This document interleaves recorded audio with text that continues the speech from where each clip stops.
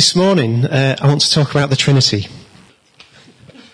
I've wrestled with how to introduce this morning's message. It's a subject we don't talk about very often, possibly because it's quite tricky to understand, very difficult to explain, and almost impossible to give a clear answer to any questions about it. Every Bible teacher knows that a question about the Trinity is the second most difficult question they'll ever have to answer. The most difficult is, Daddy, what's a concubine? But if you're not clear what I mean when I talk about the Trinity, I'll try to summarise it with three statements. The first one is, God is three persons, the Father, Son and the Holy Spirit. Each person is fully God. Each person in the Trinity, the Father, Son and the Holy Spirit, is each completely God. And the third statement, but there is only one God. Easy. I've seen various ways of trying to explain it, but most explanations of the Trinity seem to start with the idea of one God and then try to find an elegant way to chop up God into three bits.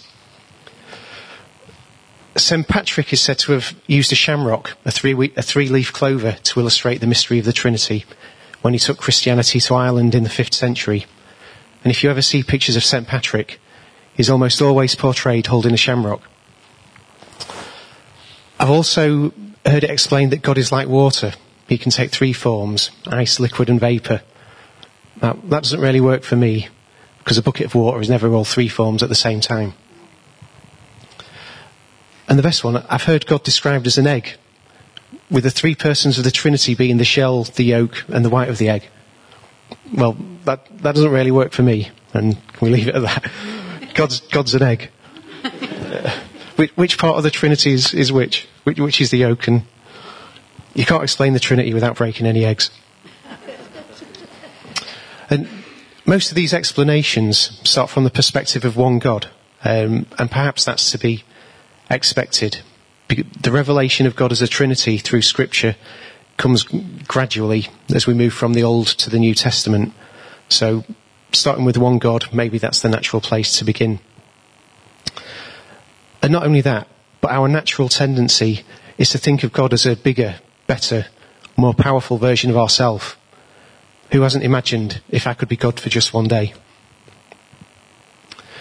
But starting an explanation of the Trinity with one God is starting with an incomplete revelation.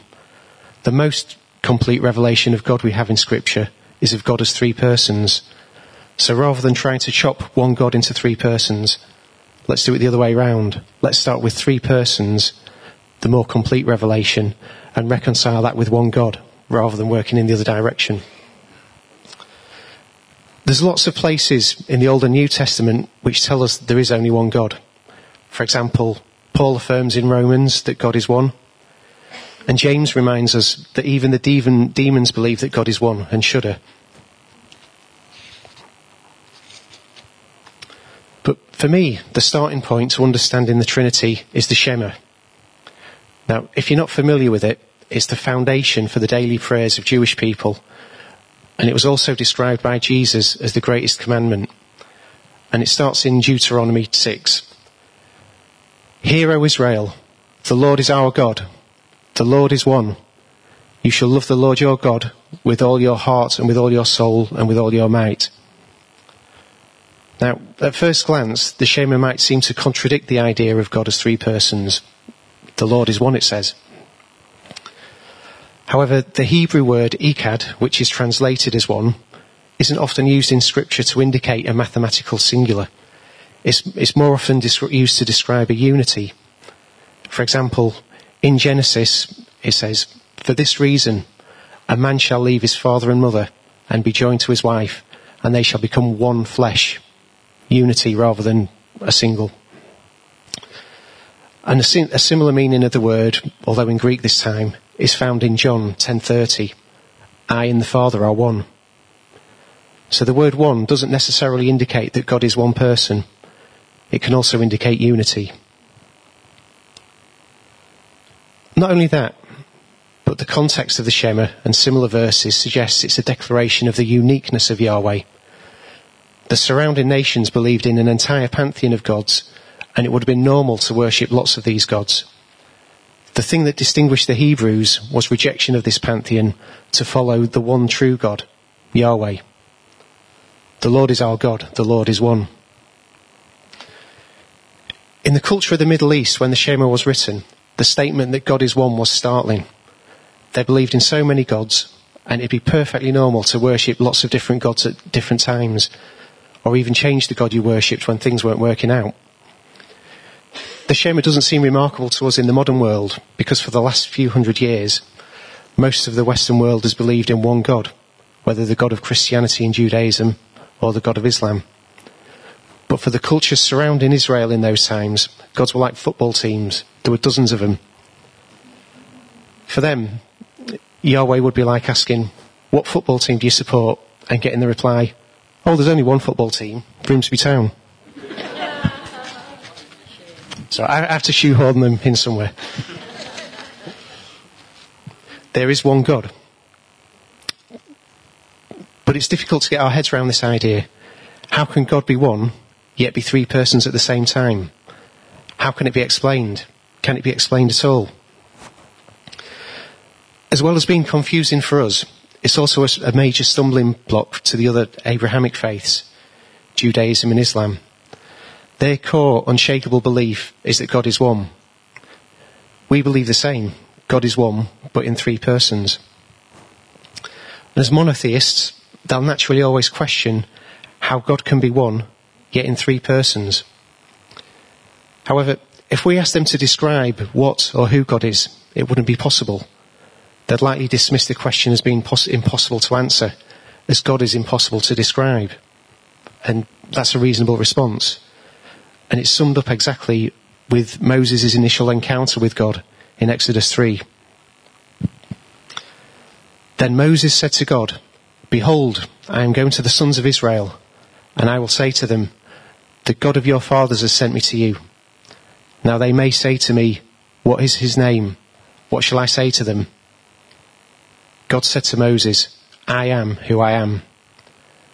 Thus you shall say to the sons of Israel, I am has sent you. Explain God, I am who I am. We can describe his characteristics. We can describe some of the things that God does. But where do we begin to describe who God is? I am who I am is the only way God defines himself in the Old Testament. But there's a great deal of description of what he does. He's described as creator, redeemer, provider, shepherd, and so on. Scripture defines what God does and describes his character, but it doesn't define him. To attempt to define God, whether as a single person or as three persons, isn't possible. But none of those things God does contradicts the fact that God is a God of three persons. The Trinity is a mystery, and we'll be thinking a lot about that mystery over the next few weeks leading up to Christmas, when God became flesh and dwelt among us through the work of the Holy Spirit. But God revealing himself as three persons doesn't explain the mystery of the Trinity. It just leads us deeper into that mystery. For now, we see in a mirror dimly. Now, one thing with churches like ours is we're not really into liturgy, and we don't recite the creeds very often. I'm going to make an exception today, because there's one creed in particular that gives us a good overview of the Trinity, and that's the Athanasian Creed. It's a very long one, and when we've gone through it, you'll understand why we don't do it very often. But I'm just going to read the first half, and Peter's going to project it onto the screen as well. I'll also explain before I read through it that the word Catholic in the creeds doesn't mean Roman Catholic. It means worldwide or universal, okay?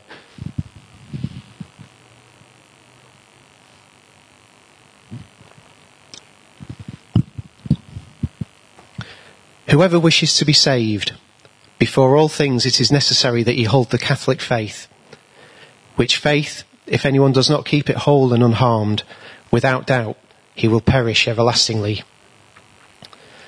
Now the Catholic faith is this, that we worship one God in Trinity, and Trinity in unity, neither confusing the persons, nor dividing the divine being. For there is one person of the Father, another of the Son, and another of the Holy Spirit. But the Godhead of the Father, the Son, and the Holy Spirit is all one. Their glory equal, their majesty co-eternal. Such as the Father is, such is the Son, and such is the Holy Spirit. The Father uncreated, the Son uncreated, and the Holy Spirit uncreated. The Father infinite, the Son infinite, and the Holy Spirit infinite. The Father eternal, the Son eternal, and the Holy Spirit eternal. And they are not three eternals, but one eternal. Just as they are not three uncreateds, nor three infinites, but one uncreated and one infinite. In the same way, the Father is almighty, the Son almighty, and the Holy Spirit almighty. And yet, they are not three almighties, but one almighty. Thus the Father is God, the Son is God, and the Holy Spirit is God. And yet there are not three gods, but one God.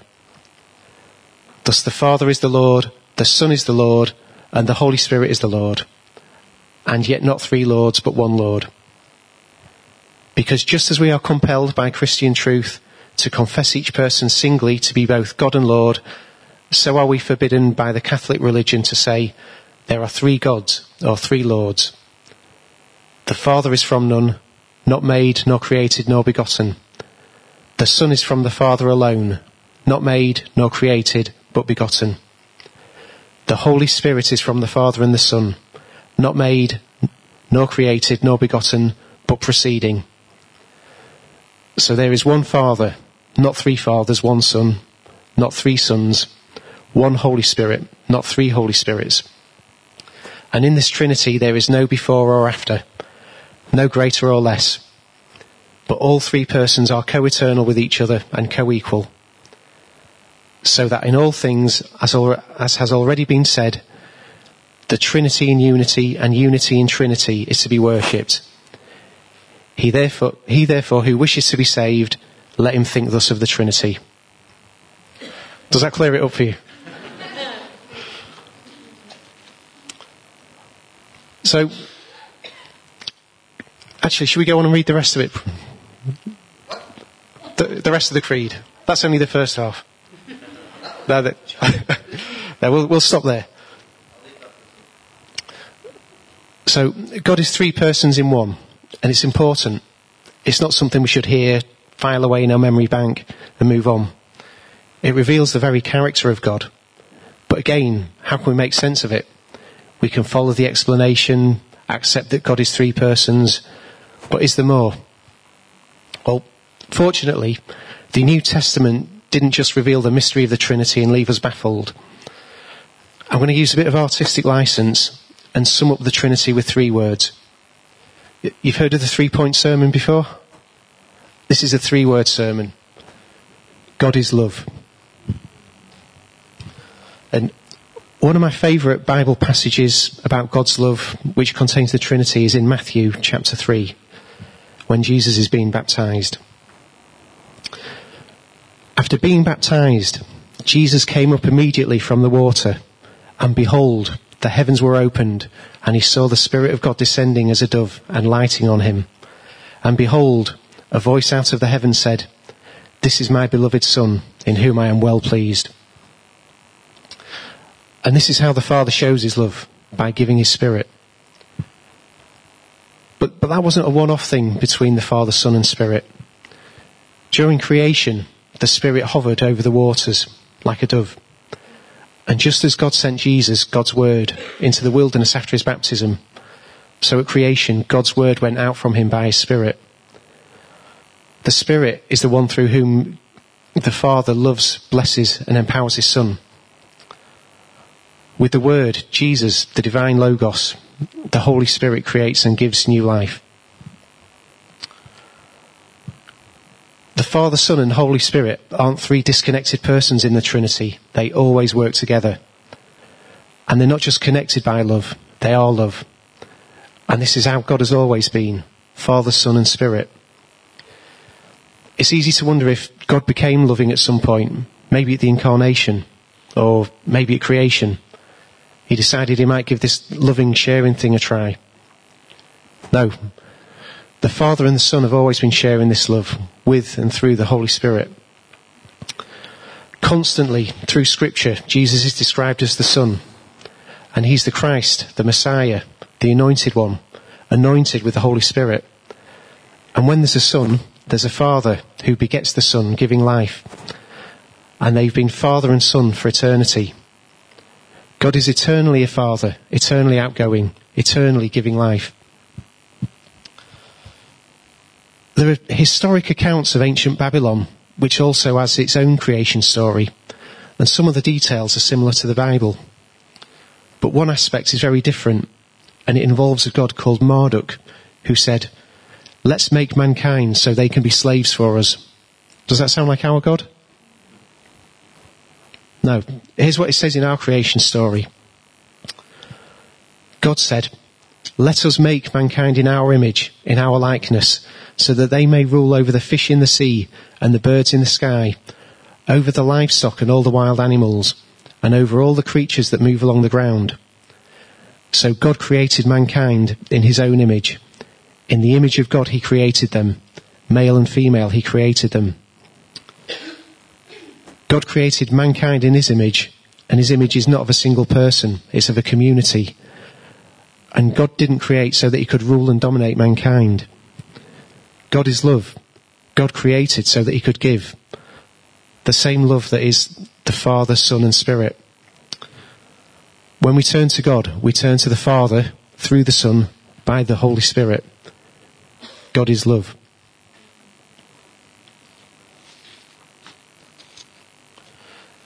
But sometimes we find a problem. If God is love, how do we explain the wrath of God? If God loves us, why is God sometimes wrathful? When we think of someone loving us, we don't think of them being angry, do we? We tend not to think of them destroying cities or turning their anger on a person or a group of people. We're very happy with the idea of the love of God and God forgives and all the nice cuddly things like that, but not so much with the other side of it, God's anger. But it is well defined in Scripture. For example, King Saul was rebuked by Samuel for not executing the Lord's wrath against the Amalekites. And again, in Scripture, God's wrath frequently burned against the kingdom of Judah because of the faithlessness of Judah's kings. I read a story about the Commonwealth's chief rabbi, Jonathan Sacks, who was asked the question, how can a loving God have wrath? Jonathan Sacks suggested that there was no such thing as the wrath of God. He felt that the word wrath was a translation artifact, that when we read about the wrath of God in the Old Testament, it actually refers to the angst of God, the internal pain of God, God's anguish at the sin and rebellion of the world. Well, it's a nice idea, but it doesn't explain how God acts on that wrath. So how is wrath compatible with a loving God? Couldn't God just forgive everyone their sins and move on? Well, no. Wrath is proof of a loving God. God is love. But how could a loving God allow evil to continue unabated? Not many of us have a problem with God's justice when we see some of the evil in the world. Islamists kidnapping schoolgirls for goodness knows what. Communities being murdered because they don't share the right religion in a given regime. All kinds of oppression going on in the world. A loving God couldn't allow that kind of wickedness to continue. And we don't mind that kind of justice. But we all know that's not the only type of sin in the world. About 100 years ago, a newspaper editor closed an editorial with the question, "What is wrong with the world?" He received a reply from a well-known theologian called G.K. Chesterton, who you might have heard of. And he replied with this answer, "Dear sir, in answer to your question, what is wrong with the world? I am." It's easy to forget that we also deserve that wrath. All have sinned and fallen short of the glory of God. We all deserve the wrath of God. I enjoy reading Christian books, and one of the things I most enjoy reading is how different people can read the same Bible passage but take a different meaning from it. And a lot of this tension comes from Scripture itself. Accounts vary, theology develops as we move along the Bible timeline. Different authors in the Bible have a different perspective on things, not to mention the fact the different languages and culture the Bible was written in. And sometimes the Bible isn't completely clear on all things.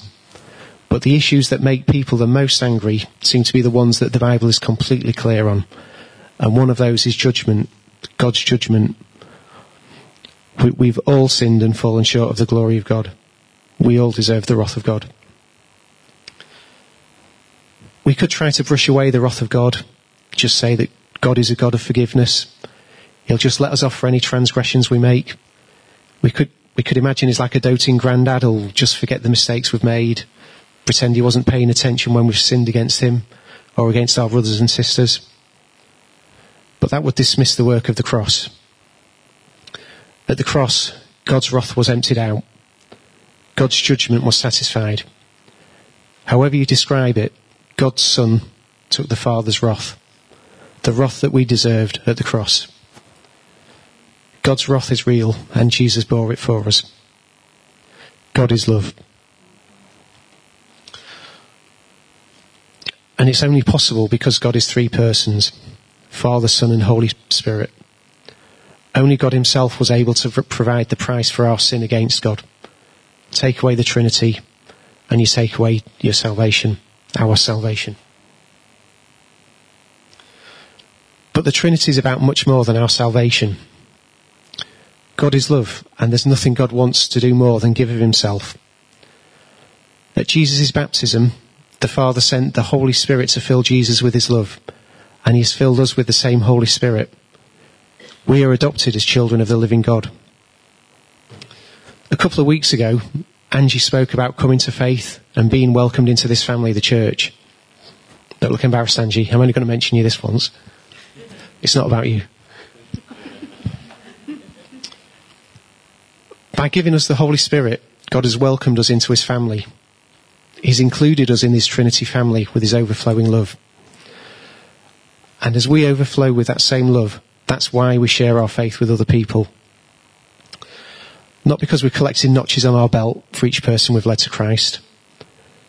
Not because Richard or Peter or whoever's up here on a Sunday morning is nagging us to bring people to church. We must share our faith with people because we're so overflowing with the love that God has poured into us that we can't help but share that love. In Galatians 4 it says this, "But when the fullness of the time came, God sent forth his Son, born of a woman, born under the law, so that he might redeem those who were under the law, that we might receive the adoption as sons. Because you are sons, God has sent forth the Spirit of his Son into our hearts, crying, 'Abba, Father.' Therefore, you are no longer a slave, but a son. And if a son, then an heir through God. The Father has adopted us as his children, to be heirs along with the Son, and to share in their love and fellowship through the Holy Spirit." One of my favourite passages in the Bible is 1 John chapter 4. I'm going to read it now. "Beloved, let us love one another, for love is from God, and everyone who loves is born of God and knows God. The one who does not love does not know God, for God is love. By this, the love of God was manifested in us, that God has sent his only begotten Son into the world, so that we might live through him. In this is love, not that we loved God, but that he loved us and sent his Son to be the propitiation for our sins. Beloved, if God so loved us, we also ought to love one another. No one has seen God at any time. If we love one another, God abides in us, and his love is perfected in us. By this we know that we abide in him and he in us, because he has given us of his Spirit.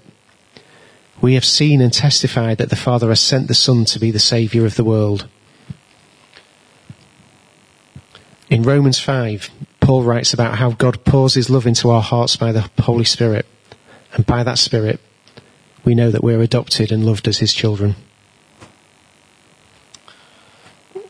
So to finish, Karl Barth, the famous theologian, wrote about how when we often see God, we often tend to just project a better version of ourselves into the sky. And he made a certain quote, "You cannot speak about man by speaking about God in a loud voice. God isn't a mirror of whatever's happening in the world. He's not a projection of whatever we want God to be. God the Father has always been a father. He doesn't change. He's always been father to the Son, and the love between them has always been outgoing, never selfish, always wishing to give. The Holy Spirit isn't some vague supernatural power. He's a person. The Bible tells us he teaches. He prays for us and on behalf of others. He speaks to us and comforts us. And most of all, he constantly points us towards the Father and Son, reassuring us that we are adopted as his children. The Son has always been the Son, always representing the Father, always doing the Father's work, so that if we see the Son, we see the Father. Christ Jesus, the Son of God, isn't man in a loud voice. He's God in a human voice. So I'm going to close with a psalm, and it's Psalm 133. If you have your Bibles, you can turn to that. In this psalm, the writer talks about God anointing Aaron, the high priest, and it's a beautiful preview of the Father, Son and the Holy Spirit.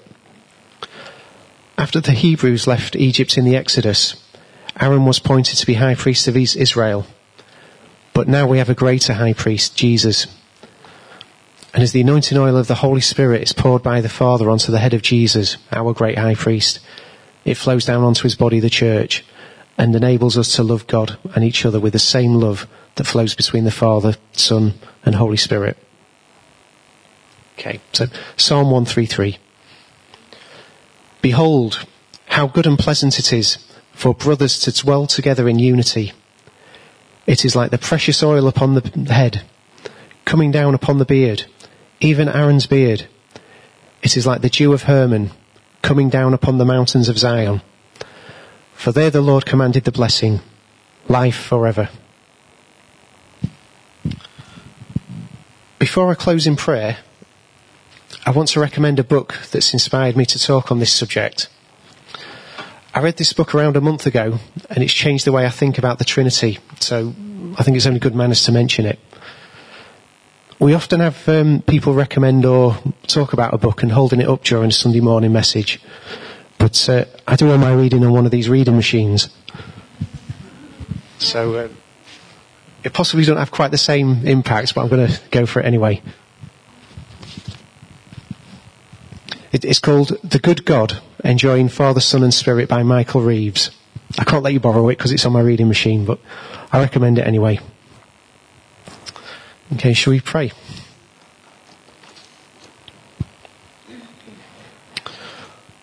Lord God, thank you for all that you are, and thank you that you've revealed yourself to us through your Son and your Spirit.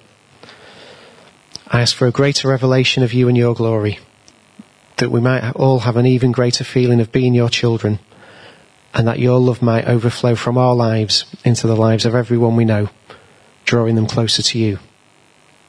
Amen.